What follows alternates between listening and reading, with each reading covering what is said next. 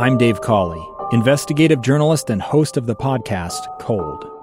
In October of 1985, a woman named Cherie Warren left work at a busy Salt Lake City office to meet her estranged husband at a downtown auto dealership. She never made it home. Cherie's car surfaced weeks later in Las Vegas. In the parking lot of a hotel casino. No one knows how it got there. Strange. It was strange. Both Cherie's estranged husband and her boyfriend raised suspicion for investigators. I kind of thought that he might have done something. But no arrests were ever made. In Cold Season 3, we dig into double lives, make new connections in the case, and examine the difficulty raised by reasonable doubt. We want answers just as much as anyone else. They have creeps like that now too, so nothing's changed. That's the new Cold Season 3, The Search for Cherie, now available anywhere you get your podcasts. Utah's best athletes count on flexibility, speed, strength. And the Jazz pick up their 22nd assist. So they count on University of Utah Health. Real Salt Lake puts this game away. And so can you. Leading doctors, a world-class environment, award-winning innovation, care to be great. 14 unanswered by the Utes. University of Utah Health, caring for Utah's best and yours. Schedule your appointment now at uofuhealth.org/care to be great.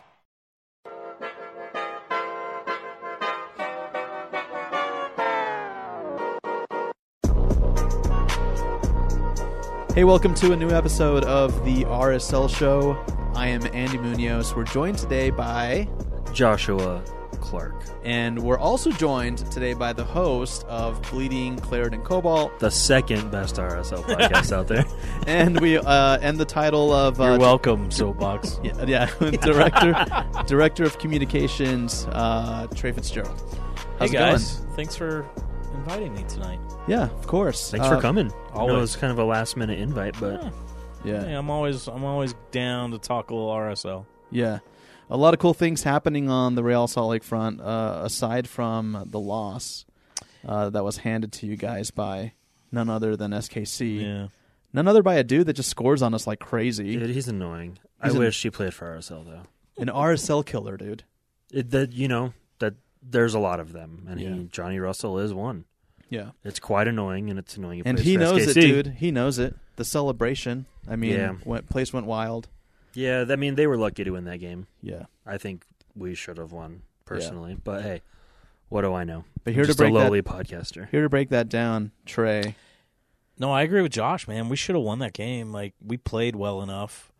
Was I think a little unlucky that Johnny Menendez couldn't finish some of his great chances. He was so dangerous. In the fourth minute, dude. Sergio Cordova, I want him to be maybe a little more selfish. Mm-hmm. And Pablo's talked to him about that a little bit. You know, Pablo's like, look, he wants to kind of integrate himself in the team, and he's trying to, get everybody involved. Bang him in. Just bang him in. Well, and Pablo's like, yeah, get yourself involved, and then as a change of pace, get others involved. But that'll come. He looked dynamic too. Chang, I think Michael Chang and Pablo Ruiz might be kind of the unsung heroes of the season so far. Obviously, Zach McMath has been killing it in place of Ochoa. Right. Dude, I like Zach. Kansas City was so crazy because, we're getting ready for the game, and then literally, I'm standing in the locker room getting ready to give Pablo the mic for the mic'd up segment or whatever we do on our TV broadcast, and somebody comes running in, and they're like, I need Jasper's jersey. And then it's chaos, and everybody's trying to figure out what happened to Kappelhoff. Why is Jasper starting? Does it count as a sub or not a sub because of the timing of, the scratch? And, we obviously go on to find out that Johan's calf kind of tightened up, and it was disappointing, but I thought Jasper did pretty well for being thrown in the game. Obviously, he's being played out of position, but he was solid, not great, not awful. He was pretty critical of himself, I think, in the postgame. Really good interview, by the way. Yeah, so very good. That was entertaining to hear his perspective on everything. And then, obviously, at halftime, Eric Holt tears his plantar fascia, which is basically the ligament that goes across the bottom of your foot. Imagine that's a season ender. So now he's not a season ender, but he's probably out a couple months. Oof. Sounds painful. And he's in a walking boot now, and I just feel so bad for him because this may be a minority opinion of mine, but I do feel like Eric consistently gets better every game. I agree with you on that. 100% has hit another level this season. Yeah. He hasn't been the brunt of jokes like he used to be. Right. That's how you know Twitter doesn't hate him. Well, it's hard, right? Like if you're a center back, if you're a young center back, which he is, and you come up through the academy and Monarchs and then you get thrown in MLS, like you can play awesome for 89 minutes a game, but you have one brain cramp or brain freeze or just physical mistake, like you're the GOAT, right? Yeah.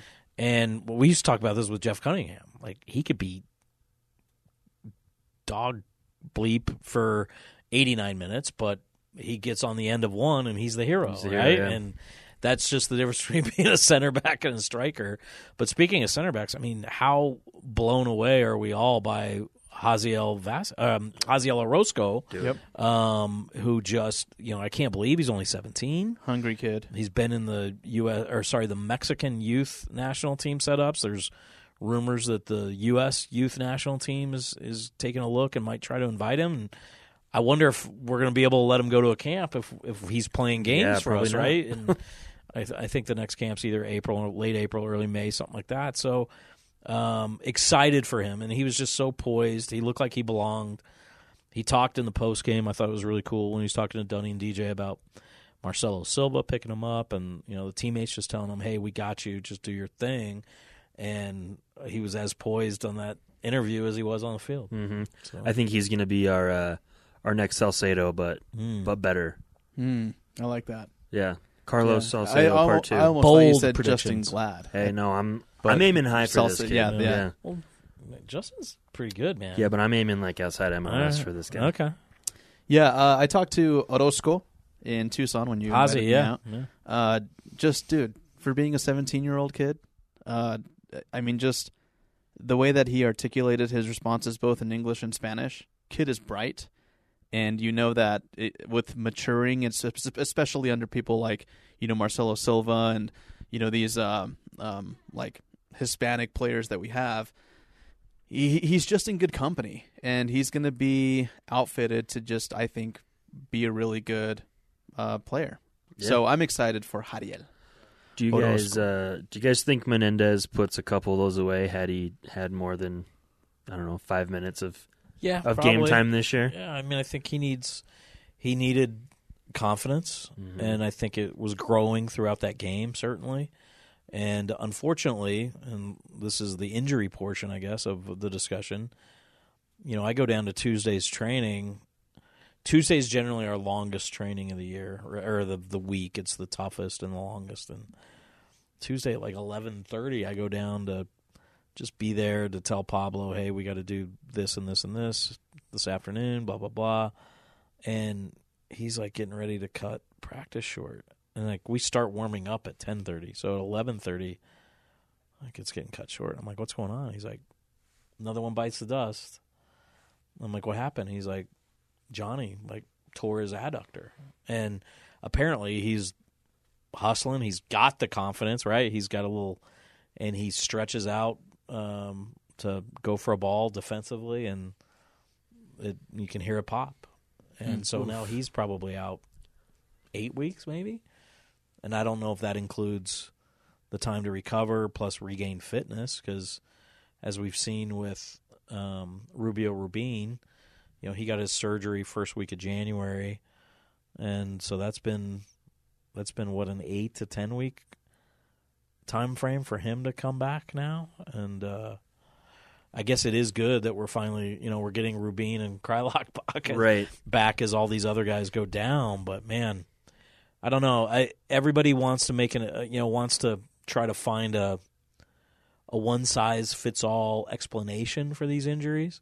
I was joking with Pablo. I was like, well, maybe Deloitte built, the Harriman facility on top of a cemetery or something. It's like poltergeist is what goes through my mind. And then I'm joking, but are they drinking enough milk? Well, it's funny you say that. Do you remember the whole Chris Schuler thing? Because he had like bone spur and other like bone issues in his bone density issues in his feet and ankles, and basically like the bones in his ankle like were just too tightly constructed, so they would put pressure on each other and they would break. But he was like just pounding calcium tablets and drinking milk, like you said, and his bones took 2 to 3 times longer than normal to recover, and that's ultimately what ended his career, which is obviously very unfortunate for us. But you look at some of these injuries, like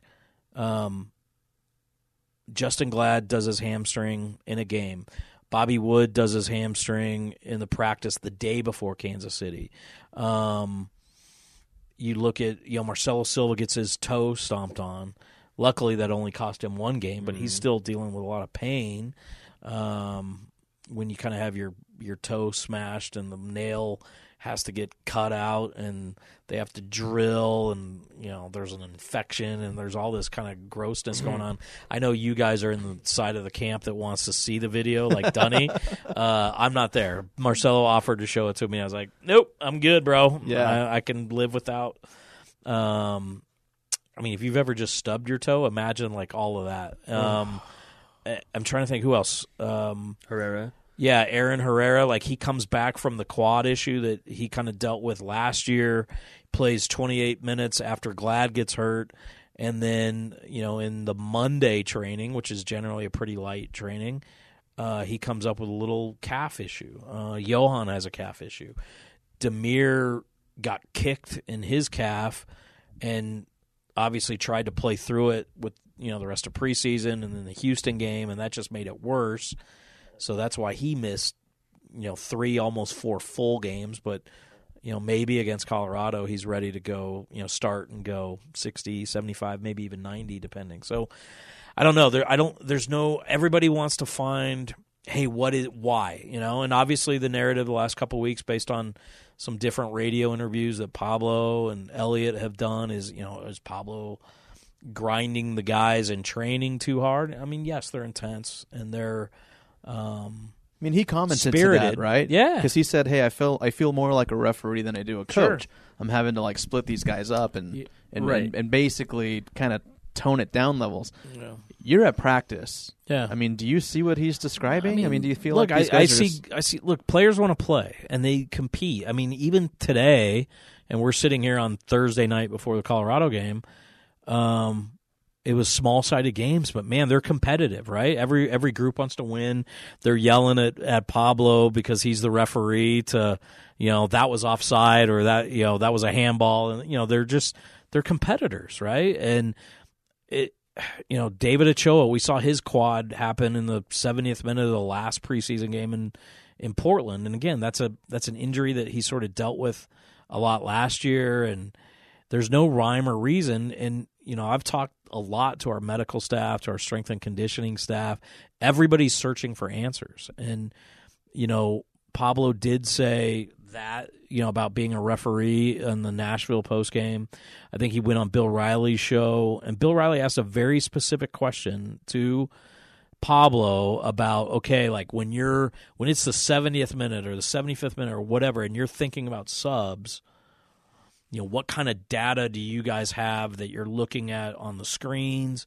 And look, some players do allow those monitors to be worn in-game, and the players' union cannot mandate that. So it has to be voluntary from the players. And look, Pablo's point was we do have some data that we're looking at, but, I'm looking at the eye test, and he did have a quote about – I told Sergio, just keep running. I don't care if your leg falls off. We'll go. We'll find somebody else next game. Yeah, that's a rah-rah coach. I don't think that's a literal. Yeah, right. No, exactly. So. And so, look, there's nobody on the staff that is trying to jeopardize the long or even short-term health of any players. Now, Elliott on Spence Checkett's show this week was asked about a different set of data and metrics, which is kind of the longer term, where you see the loads guys have each day in training, the distances covered, how that compares to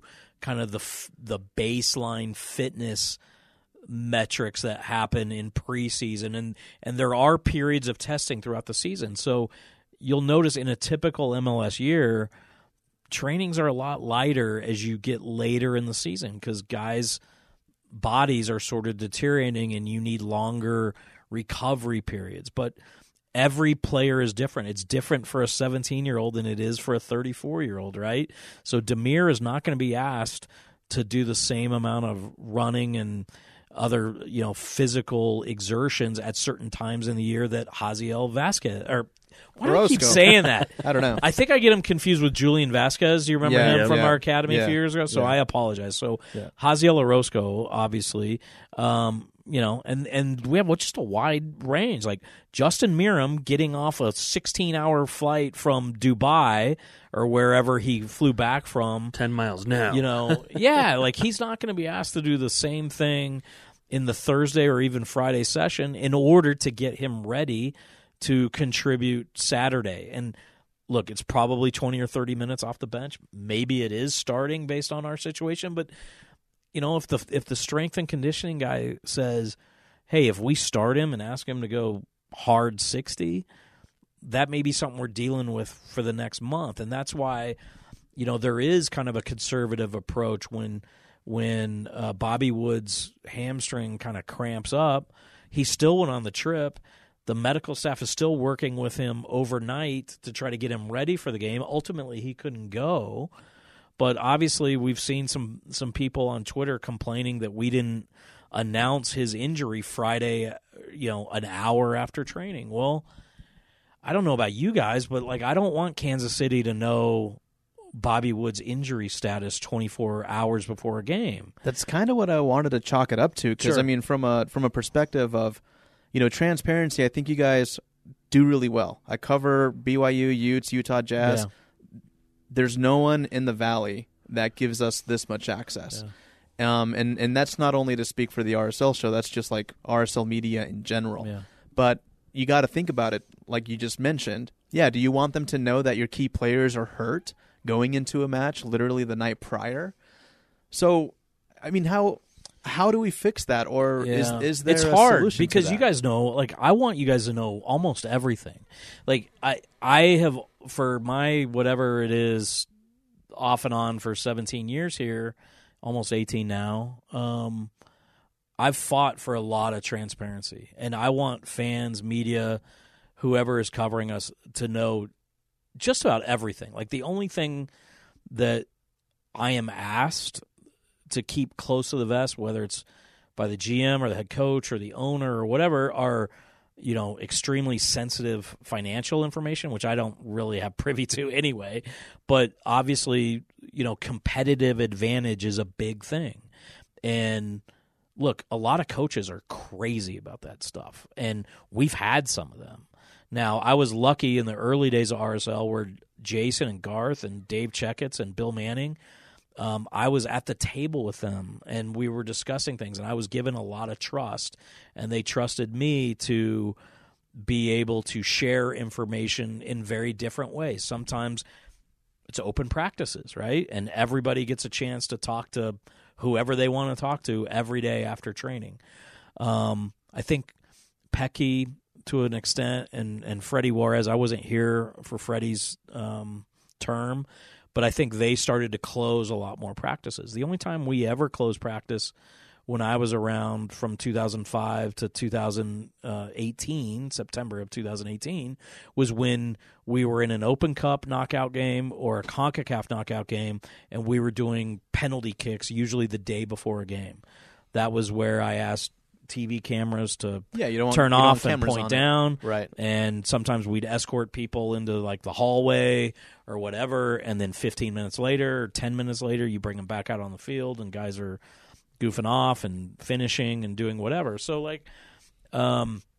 this is where, again, you guys are a much more mature podcast, and media, let's say a fan-driven media entity. Is that fair? Because, we're all fans, right? We all want the team to succeed. Like, my job's way easier when the team wins, so I'm a pretty hardcore fan, right? You guys have a lot more fun talking about us and coming out to training or covering games or doing the things, making the T-shirts, doing stuff over at KSL or whatever you guys are doing when we win, right? It's infectious. And there are other blogs that we give the same access to that we give you guys. Some are new. Some have been around longer than you guys. And look, obviously the media world has changed a lot. And, there was a time where the KSL TVs or the Salt Lake Tribunes or the City Weeklies or Deseret News, they kind of would look at me side-eyed and would even come to me and say, hey, why does that blogger have the same access that I have? I'm like, well, they cover us. And look, I've said this for a long time, and I said it in a meeting today. Like, the blogs that cover us that's our talk radio. We're lucky in Salt Lake that ESPN 700 has long been a partner, both before they were owned by the same owner and now after they were owned by the same owner. But 1280 The Zone has had a hit or miss, and that's part of, David James being on TV helps us on the radio side. But like Jake Hatch is a soccer fan that has a editorial influence at that radio station, right? So there's a certain amount of coverage there. We used to have a third sports talk radio station here in Salt Lake, and part of the reason there were 3 sports talk radio stations in a market of this size was because this was a FCC test market back in the 60s. So there was 1 million extra signals. I mean, because there's no way a city of this size should have 3 24-hour sports stations, and now it's only 2, but still. That's still a lot. Yeah, and look, I think at the end of the day, my personal philosophy has always been, let's give people the access, let's bring them inside the ropes, let's help them understand, all the things they can understand. And, we are in a situation now coming out of COVID where mainstream media newsrooms have changed greatly from 3 years ago, 5 years ago, 10 years ago, and I do want all the different kind of fan-driven podcasts, blogs, shows, anybody that expresses an interest in trying to cover the team, and I still believe like you speak to your fans through media, and I'm not trying to say, hey, if you have this circulation or this many followers, then you get this access. And if you only have this over here, well, you can't participate in this Zoom, or you can't talk to Demir after training, or you can't get on the phone with Pablo or whatever. Like, that's not fair. So we try to be fair and equitable, but obviously you guys see me, and I'm active on Twitter. I'm addicted to Twitter. I love it. I've loved it for a long time, but it's a hard place now more than ever to have, I think, intricate and nuanced conversations about this kind of stuff or anything, whether it's injuries, whether it's media access. But look, I'm not angry at anybody. I always want the fans. I like having banter with the fans. You guys know that. A lot of fans know that. But obviously, with you guys and some of the other entities, if you are credentialed to be in the press box, to be in the postgame, we haven't reinstituted locker room access coming out of COVID yet, but I think that's coming soon. If you have the ability to come to training, whether it's 1 day a week or 5 days a week, and talk to the guys, like, I just feel like that carries a little extra weight of responsibility and opportunity to not just be angry online, whether it's Twitter or Facebook or anywhere else. Like, I guess the misperception, if I'm critical of what somebody says about us, is that I'm thin-skinned and people can't criticize, and that's not the case at all. I think it just needs to be fair, and I think it needs to be informed, especially if you're a credentialed member of the media. And I guess that's kind of maybe that's the gray area now. It's not as black and white as it used to be, and I guess, earlier this week I felt like some comments from both Pablo and Elliot were taken out of context and contrasted and made to look like those guys are not on the same page, and I disagreed with that. And it started, maybe a little more of a firestorm than I expected. Maybe I shouldn't have called out that particular comment publicly, and I should have just had a separate one-on-one DM or phone call or whatever. But I guess I felt strongly enough that enough fans had misinterpreted the context of Pablo's conversation with Bill Riley, and then when they are bringing Elliot's conversation with Spence Checketts into the fold and trying to create a narrative that Pablo and Elliot are not on the same page, I reacted. And I'm very, one of those comments that stuck with me in the middle of all those threads yesterday or whatever was, for a guy that's always preaching about the good vibes. Well, good vibes have us being 3-1-1, and good vibes have us like all these kids and other guys are stepping up in the middle of this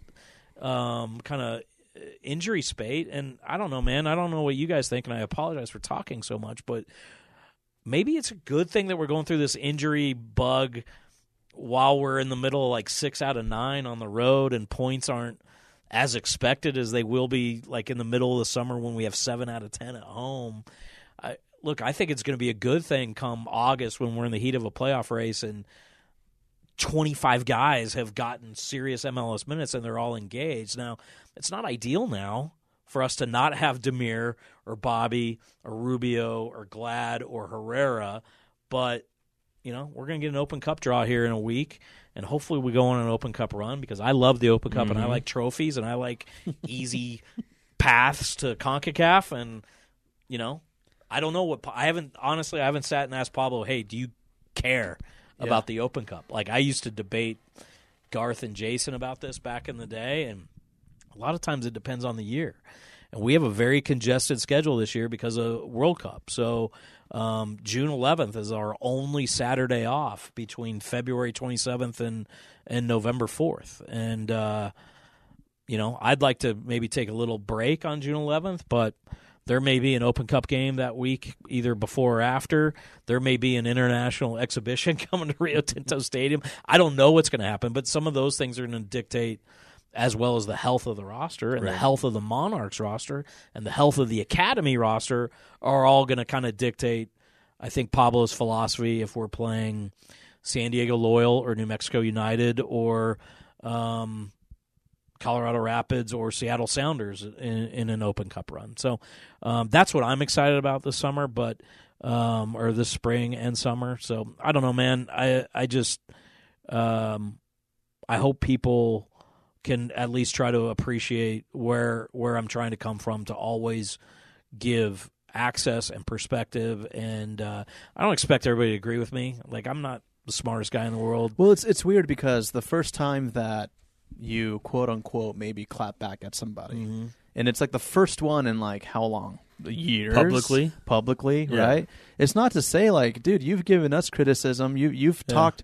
You used to call Jake and said, hey, like, why are you guys saying this or mentioning that?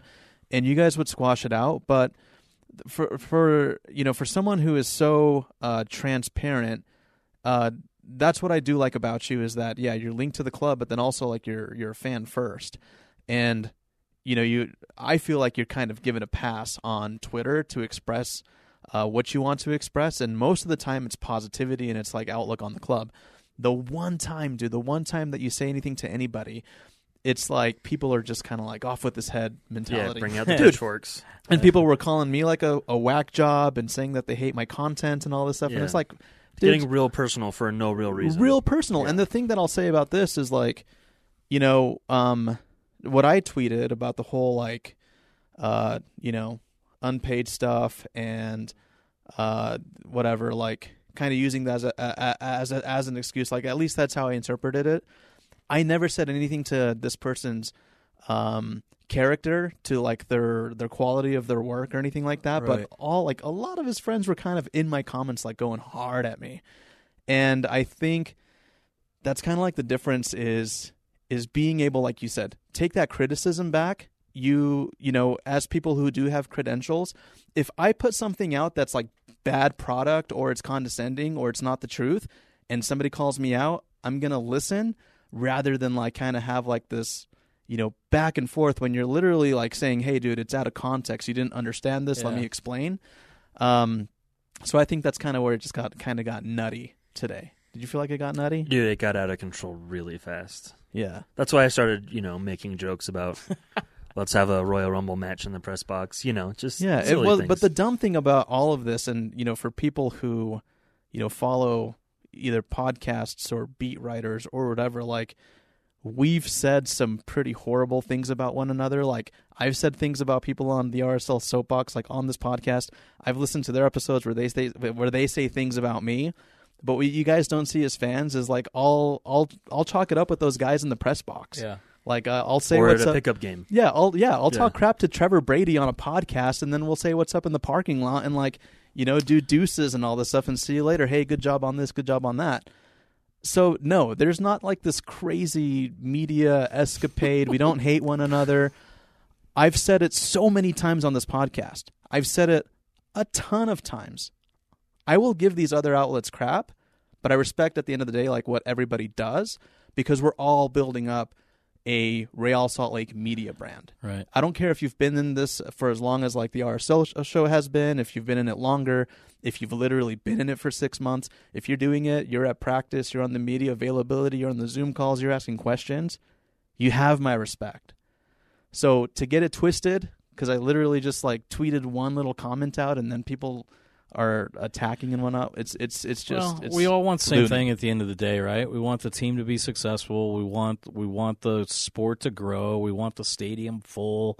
We want cool jerseys to wear, like, you know. And it is a way of life for a lot of us. And look, maybe it's, I don't know, man. I bristle when people say it's inappropriate for me as a club employee to kind of have some of these public conversations on Twitter. I don't really understand that either. But it's how I've always been. And whether it was with Chris Camrani and the Tribune back in the day, or James Edwards and the D News, or you guys, or Soapbox, or Jake, or, you know, some of the newer folks that are around, like, it's all meant to be like to broaden the scope and the perspective.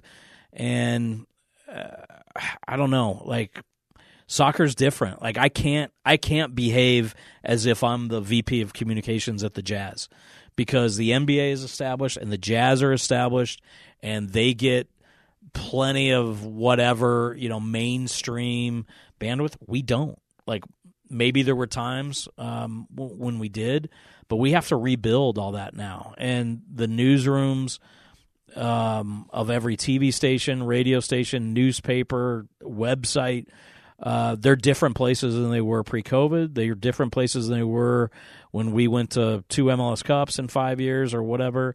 So I think it requires a different approach. And, you know, I'm never looking to diminish fans' enthusiasm. I'm never looking to make anybody feel I don't know, stupid for caring. But I feel like sometimes, at least over the last 24 hours, some of the comments got twisted that way. And I really tried to explain, like, the difference between being a fan. And look, I don't expect you guys to be 60 Minutes hardcore journalists. Right. But I do expect you guys to kind of understand maybe a little bit of the obligation you have because of the access you have, that instead of just ranting and raving, you can call me or John Jenna or Meg or Pablo or Elliot or whoever and say, am I right here? Am I off base? What am I missing? Can you clarify this for us? And that's part of it too. And so, look, the person that spawned kind of all this, he came to training today. We had a nice little chat. We had a few other media members out at training. We talked about injuries. We talked about development. Monarchs home openers this weekend. I mean, can you guys believe that 20 academy kids had their professional debuts with the Monarchs last year? Like, that's obviously paying dividends now when you look at Hazy, You look at Bodie Davis getting a few minutes against Nashville a couple weeks ago. You look at Chris Garcia has been on the bench every game. Those guys are getting thrown in the fire, but they're thriving because they had the experience at the Monarchs. And who's next? Like it's exciting to see. We had the hardship call-ups today. You guys may have seen with Pierre Reedy and Bobby Pierre. These guys spent some time with us in preseason in Tucson and Portland, and I don't know if they're going to play in Colorado or if they're going to play at home against Toronto or what the situation's going to be. But whenever they do play, I'm excited to see it all happen.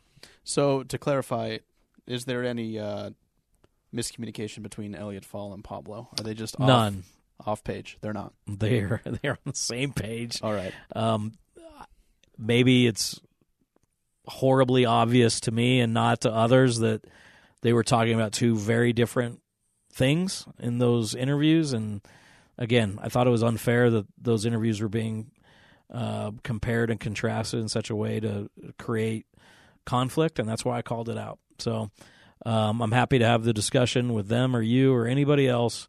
I will be efforting, and I have been efforting to get some of our medical and strength staff to talk a little bit about their processes. And again, if anybody had the answer about why the injury bug has bitten so hard all at once, we'd share that with everybody, media, fans, and the players themselves if we knew. Do you think this little injury bug is worse than, 2011, 2012 when Gene Alexander was playing striker? It's hard to compare. I know we had a big one in the early part of the season in 2018 too. Like, I don't know. What do you guys think? Like, we did have the shortest preseason we've ever had, or off season, I should say. It was 5 weeks, right, between December 4th and January 15th. We did have much of our preseason interrupted with COVID. So, these are the things we don't know. Or like, what are the longer term effects if a guy is getting ready and then has to take a week off in isolation and he's trying to stay fit, but it's different, and then he comes back. But I don't know. I think if you line up all the injuries, and maybe some of them are the same body part or the same muscular tissue or whatever, but the circumstances of each injury are different enough that I know we all want a convenient through line, one size fits all answer, but there's not one. And like I joke, like maybe there's some cemetery underneath that training field out in Harriman or something. Well, listen, guys, if you guys want to talk to Trey a little bit more in depth about this, his phone number is 801-8. No, I'm kidding. Yeah, I'll give Pablo's cell phone out here, and we can all just call Pablo directly because he's. I mean, look, in a couple of folks, James Edward, the editor over the D News, and Sean Walker, who's covered this team for a long time for KSL, both came on those threads on Twitter and said, look, Pablo, we're lucky to have Pablo because he is eminently more transparent with the injury update, every Tuesday on Zoom and every Wednesday in the game notes and every Tuesday and Friday with Bill Riley and Spence Checketts, and much, much more open and honest about everything, not just injuries, but tactics and thoughts and philosophies and ideas than Freddie Juarez was, than Mike Pecky was, than Jeff Cassar was, than Jason Kreis was. And look, I think Ellinger was pretty transparent, but it was just a different time, a different roster, a different league, and that's probably a little harder to appreciate. But, Pablo basically says yes to whatever the universe puts in front of him. And, he's not going to sugarcoat stuff. He's not going to lie. And I really, really appreciate that about him. If the universe puts the opportunity for Pablo to sit where you're sitting, do you think he would take it? I do. Yeah, you guys might have to come a little more west to his side of the valley. But, yeah. Yeah. So, I mean, you guys, I know that you take Pablo on, like, media tours. You guys, we did when he signed his contract. We haven't done one since, but we do need to do one. I mean, you guys are doing that, but I guess I mean it in the sense that like he's hopping on radio, pretty consistently. Like, how many times are you guys hopping on per week? Man, he does Bill Riley every Tuesday at 1:30. He does Spence Checketts every Friday afternoon. Sometimes Thursday based on team travel. And these are radio shows. This is stuff that fans can tune into. You don't need a credential, right? No, and he's doing 15, 20 minutes with those guys. The Bill Riley one's a little more tactical and technical, and the Spence Chekets one is a little more philosophical. He also does Zoom media availability every Tuesday, usually between 12:30 and 1:30, and I mean, the one he did this week was 20 minutes, and he gets very philosophical. And then he obviously does every Saturday night post-game. So there's plenty out there. I'll tell you a quick story. I think people have heard me say this before, but maybe. The week between the Seattle playoff win and the Kansas City playoff win, obviously we were kind of catching lightning in a bottle, and it was a pretty hot national story. I want to say I put 59 media requests in front of Pablo, and he did every one of them. And I said, dude, I'm not going to ask you to do anything unless I think it's good for you and good for the club. But if this is too much, we can consolidate, we can push them out, we can move things around. And he's like, no, man, this is the fun part, right? I get to talk to people. We get to talk about these players, and we could talk about our philosophy, and it was a very kind of zen reaction to me. And I've never worked with a coach that wasn't a super control freak. And look, I feel like I had good relationships with all of our coaches, and I do wish I had kind of been here during the Freddie era, and maybe at least in the non-COVID portion, which there wasn't much of during his time. I could have gotten him to be a little more personable, maybe, with the media and the fans. I don't know. Maybe I couldn't have convinced him, but with Pablo, it's just a joy, right? And with Jason and Mike and some of the other guys, you have to negotiate, and they're thinking about a million things. So kind of the last thing they want to do is take 15 minutes to either talk about themselves or they're coaches are paranoid.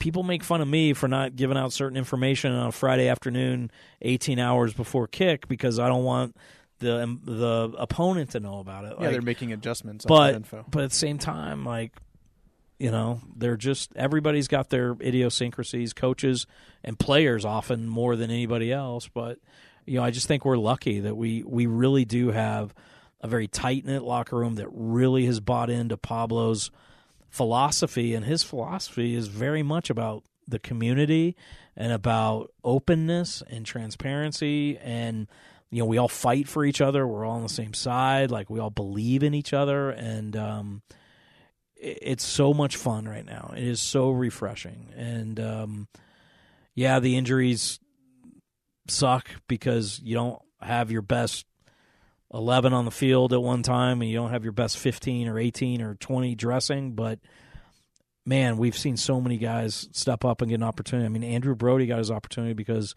Aaron Herrera got hurt in the middle of that Kansas City game last year, and he hasn't given it up. Scott Caldwell is playing because of, maybe Nick Beasler's injury or Everton's visa issue or whatever. Man, he's completely outperformed expectations. So it's been a really fun start to the season. And it's almost think how good we're going to be when guys kind of find their rhythm, right? When Sergio Cordova gets his family ensconced and assimilated and all that kind of stuff, and understands the culture. And I feel like that's happening. We see it improve every week. I'm a glass half full guy. I'm very optimistic, and I'm excited for what 2022 is going to continue to bring. Can you just tell Pablo just to not have him run so much or something? Yeah. Can you? No? I will not. All right. I will not give my non-expert medical or physical fitness opinions to Pablo and his staff. It's really weird, man. I get the speculation as fans as why, right? We've asked it on this show plenty of times. I don't know, man. It was just weird today. Just a weird day. It was a weird day. I didn't like it. Yeah. Anything else to add, Josh? No. Hey, dude. No. We're going into a team. This is for Trey. We're going to go and play the Rapids. Yes. With we don't even know what the roster looks like. A lot like last year. I'm hoping Kellen Acosta is still hungover from his World Cup qualifying party and maybe doesn't play. He plays for LAFC now. That is right. He got mad because they didn't give him a contract. Yeah. Thank you. You're welcome. See, that's how myopically I'm in our little world. Yeah. They do have K, though. Yeah, Mark Anthony K. Yeah, he's a good player. Yeah. But I think we'll be okay. Yeah, but he was on Canada, so maybe he might be still hungover. Yeah, maybe. You feeling optimistic about the weekend results? So I am, and I don't know if I said this. Like, I thought we played really well against Kansas City and deserved more than 0. At least a point. Now, I did not think we played great against Nashville, and we got all 3. So going into Colorado, I'm actually pretty optimistic because it's a rivalry game. I don't know how packed their stadium's going to be. I mean, has it ever been? And not that I've ever really seen. Not like the Riot lately. Not like the Riot. Yeah, 2 sellouts in March. So, and they've only got 4 games played, right? What are they? 2-1-1? They're 2-1-1. They did not play during the international break like we did. Robin Fraser's a great coach, and so they're going to be ready, and they're going to be difficult to break down. But it's almost like you throw all the history out the window. There's only 2 Rocky Mountain Cup games this year, so this one has a little added extra importance, and I'm excited to go to Denver and see what happens. Yeah, I'm excited to see some of the new blood get their first taste of the rivalry. Yeah. Against the But Rapids. look, I mean, let's think about this for a minute, right? Like, if you look at who played well against Kansas City and who kind of started and or finished that game, like, you still have McMath, Orozco, Silva, Schmidt, Lawfulson, Andrew Brody, Caldwell, Everton, Pablo Ruiz. You got Demir and Rubin coming back that I think are going to get heavier minutes than they got in Kansas City. You still got Sergio Cordova, who everybody kind of seems to forget about, which I think is strange because he's big and he's dynamic, and he just hasn't. He did get the goal against New England, but he really hasn't killed it yet. Every game he shows a little more, right? Just needs to and then what I've seen from Kappelhoff in the one game, who won't be available in Colorado, but Chris Garcia actually looked pretty dynamic in the 5 minutes of stoppage he played against Kansas City. So maybe Bobby Pierre and Pierre Reedy get thrown in at the end, and Bodie Davis or somebody can make a little miracle happen. 5 games ago, nobody thought Tate Schmidt was going to do anything for this team this year. Dude. He leads the league in game-winning goals. Tate Schmidt. He let one rip, too, that was kind of just went a little bit wide. Yeah. It's crazy. It's just crazy that some goals are coming from Tate. And that's a perfect example of, this guy. This is a guy who worked really hard in the offseason. He works really hard in between games. He's always watching video. He's always asking the coaches, hey, what more can I do? What do I need to get ready? And, he steps up, and his confidence is just palpable. It's awesome, and to see it with so many other guys too. And the way I'm lucky, right? I'm in the facility every day. I'm in the locker room every day, and I see how much these guys care about each other, and it's fun. And hopefully, we see it Saturday evening in Colorado. Do you still believe, Josh? Yeah, I think we can definitely get a positive result. Wow. That's weird new. Coming from me. That's really weird, yeah. Very, very weird. I guess I feel like we should just kind of hang on, get through these road games, because New York City FC, you're playing on Yankee Stadium on April 17th. That's just a little postage stamp. Anything can happen. Then you go up to Portland, which has sucky memories from last year. But we were just there for a week, and so maybe it's familiar. And then you come home, you got the Galaxy on April 30th. Obviously, we got Toronto here on April 9th, which is scheduled, looking like it's going to be a third straight sellout. There's already over 16,000 tickets sold for that one. Ooh, so is that going to be a Salcedo homecoming? Yes, it is. Yeah. Wow. And guess what? Not booing him. No? No reason to. Yeah. It's an early 6 o'clock kick. Cool, guys. Well, Trey, thanks for coming on here, man. I don't know, man. I don't even know what to say at this point. I'm honestly muting that conversation and going on my dandy way. Yeah. See, I'm incapable of muting a conversation. I will continue that conversation and try to have the discourse, the banter. I love that stuff, man. Yeah. Whether it's with fans or media or everybody in between, Yeah. It's okay. It's okay. We're all adults. We can disagree. Like, it's okay. It's totally fine. Like you said, nobody's getting personal. Nobody's like, I don't know, man. Totally. Not at all. Except in your mentions, Andy. Bro, people were coming after me, dude. Big time. One guy, he's like, I'm glad I don't listen to your show or watch any of the content that you produced. And then he deleted it, so there must have been some good content somewhere where he, like, came back and commented something else. I don't know, some kid. You don't have to leave this in, but who was that? What? Who was that? Oh, yeah, dude, he comments and likes everything the RSL show does. He does? Yes. Yeah, that's why he said it. That guy is a little triggered. Yeah. You can edit that out or leave it in. I don't care. We will. No, anyways, guys, Thank you. If you're going to take personal jabs, just be more creative than that. Entertain us. Yeah, like, go after my looks or something. Right. You know what I mean? Like, do something that'll hurt me. All right, thank you so much for listening to the RSL show. Trey, you have a podcast, dude. Plug that. I do. Bleeding Claret and Cobalt, at Claret Cobalt on Twitter. Also on Instagram, but we haven't updated the IG in quite some time. But we did a great pod this week with Landon Southwick talking about the Monarchs. Good dude. And there's some good Rocky Mountain Cup content in there as well. So download, share, rate, subscribe, listen, all that fun stuff. You can find us. Dude, we're competing for that number one spot, yeah? Between us? Absolutely. Yeah. Although there's a lot of new pods out there, so competition's fierce, but I'm not worried at all. It's fun. I'm not worried one bit. I enjoy competition. Yeah. It fuels me.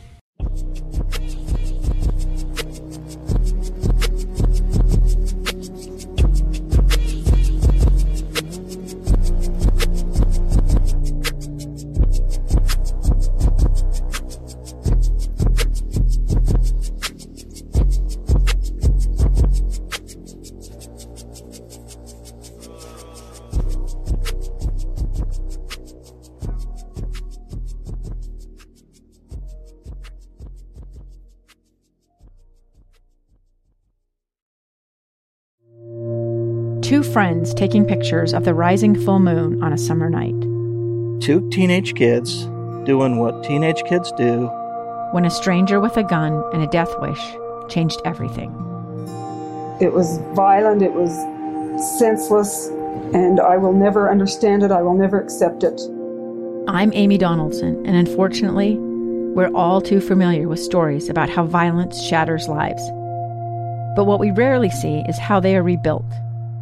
In a new podcast, The Letter, we relive tragedy, but only so we can hear the rest of the story. The struggle to reclaim lives, the realities of grief, and the possibilities of forgiveness. I believe in miracles. Sometimes I thought, there are no miracles. Yeah, there are, and this is a big one. Follow The Letter at theletterpodcast.com or wherever you get your podcasts. Utah's best athletes count on flexibility, speed, strength. And the Jazz pick up their 22nd assist. So they count on University of Utah Health. Real Salt Lake puts this game away. And so can you. Leading doctors, a world-class environment, award-winning innovation, care to be great. 14 unanswered by the Utes. University of Utah Health, caring for Utah's best and yours. Schedule your appointment now at uofuhealth.org/care to be great.